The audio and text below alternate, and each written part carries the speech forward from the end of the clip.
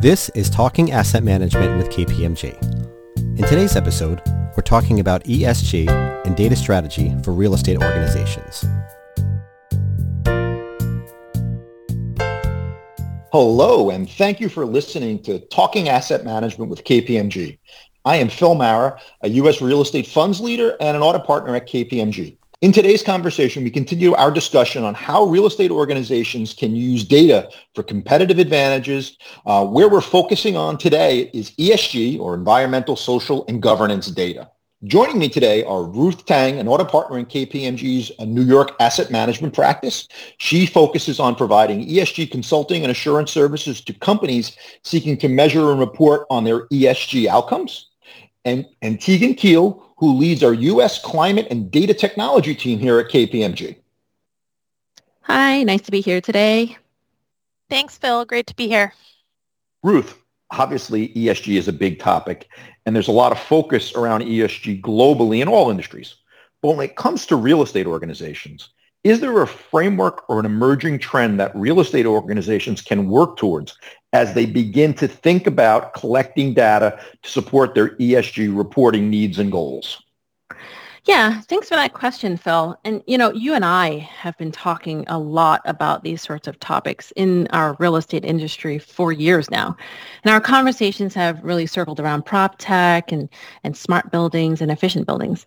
But when it comes to an organization's ESG narrative, a lot has to do with the strategy. So this podcast might be a bit too short to kind of run through how a company should think about strategy. So let's just jump straight to some of the frameworks that are out there and available for companies to follow. So when it comes to frameworks, comparability to your peer companies is really important. And there's certainly a lot of convergence of standards and framework that's ongoing around the world, and that evolution is going to continue. But it's important for companies to align themselves with frameworks that are common to their industry for the sake of comparability. When investors and stakeholders are unable to compare you against your peer companies, the immediate question becomes, why? Why are you not measuring against known standards? Why are you not reporting on ESG metrics that are common to your industry? So more broadly, companies have been aligning themselves to GRI, the Global Reporting Initiative, or SASB, the Sustainability Accounting Standards Board. Many do gravitate to SASB because the SASB has aligned their standards by industry, and they do have real estate captured under the infrastructure sector within their framework. But if you are a real estate company that's operating in the asset management space and in the business of raising funds and deploying capital, the industry groups that you might identify with might be NCREIF and NAREIT.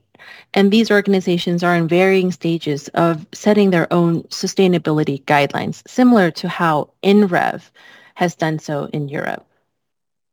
Ruth, you make a great point that each of the trade organizations is trying to work with their constituents to create some commonality. Obviously, we have a standard out there around voluntary disclosures, and a number of our clients and a number of the larger real estate companies are involved in the GRESB real estate assessment. Can you tell us a little bit about that? Yeah, absolutely.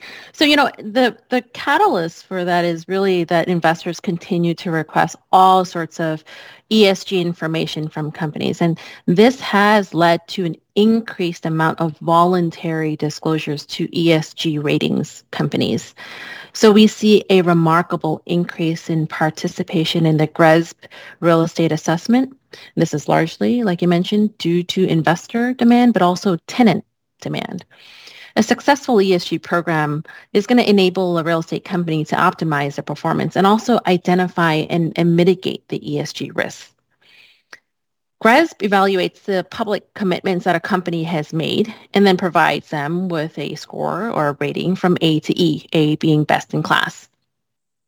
Phil, there's a lot to unpack here, but I hope that preview has been helpful. It absolutely is, and I think it's important for our listeners, if they have not been at one of those sites, NCREIF, PREA, INREV, or GRESB, to go out and take a look at those. That'll give them some flavor for the kinds of things that their competitor companies are doing. Ruth, as you know, this podcast is about data strategy, and I'd love to get your thoughts on the top nuggets, the top focus areas that our listeners should consider when they think about data and ESG data strategy. Yeah, well, data is certainly a very challenging topic for ESG. ESG can only work when goals are set, data is gathered consistently, and the ESG metrics are measured and reported regularly. So this is going to require resources and processes and enhanced procedures that might not exist in an organization today. Harvesting this data and ensuring that the data is complete has been a very big challenge for companies that wish to measure and report on ESG metrics. And remember, Phil, harvesting this data is not a one-time event.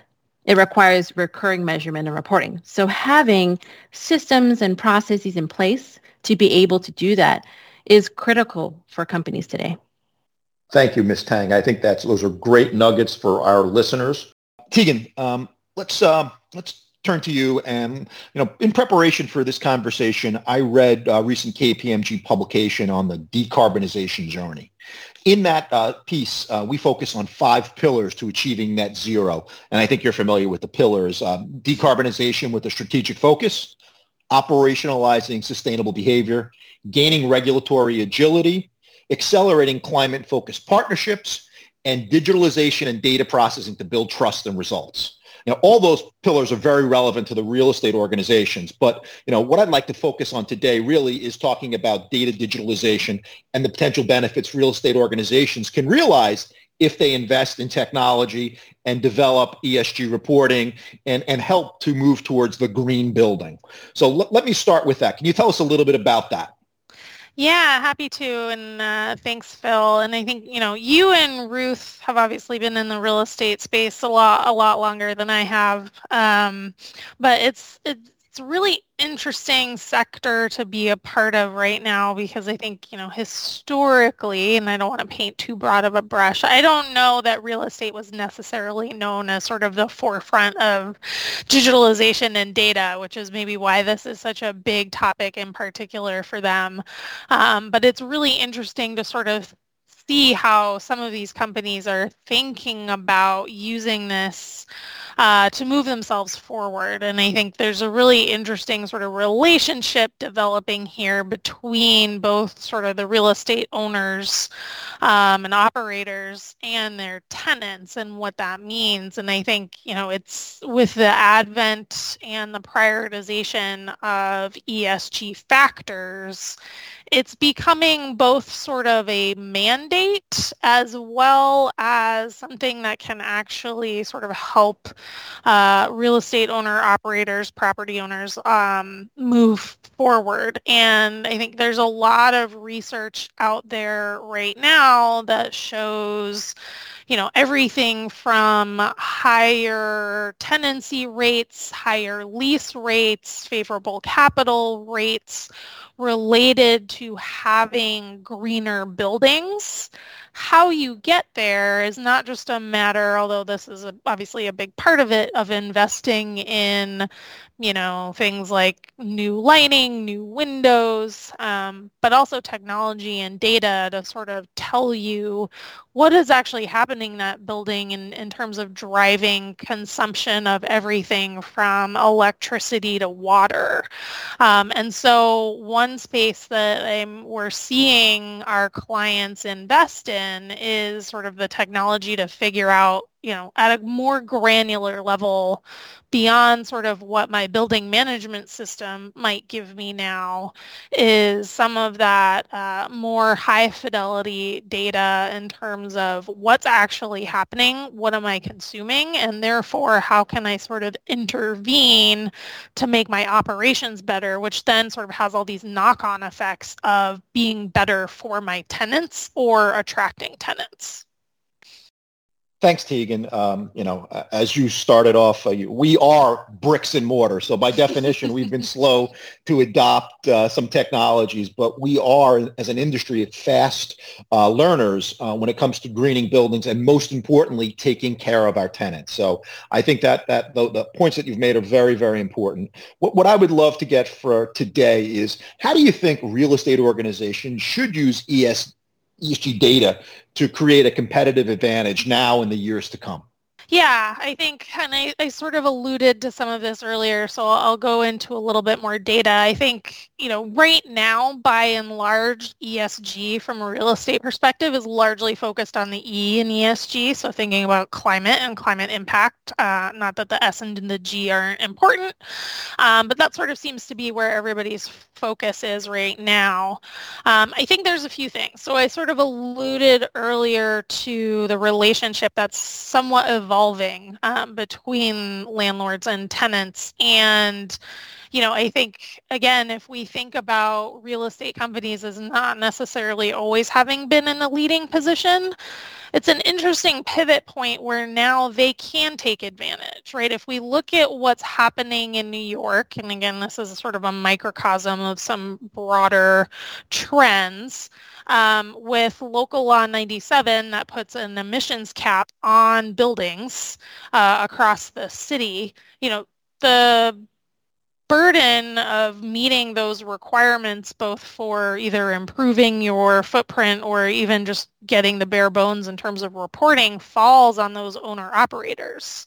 But at the same time, that level of data is all the same stuff that all of their major corporate tenants are also requesting as they're thinking about their own carbon and climate journeys. And so we're starting to see a little bit of an emergence of the real estate companies that can get ahead and really give sort of that visibility, that control of that more granular climate emissions, et cetera, data that's happening in the buildings, are starting to sort of take a leading edge.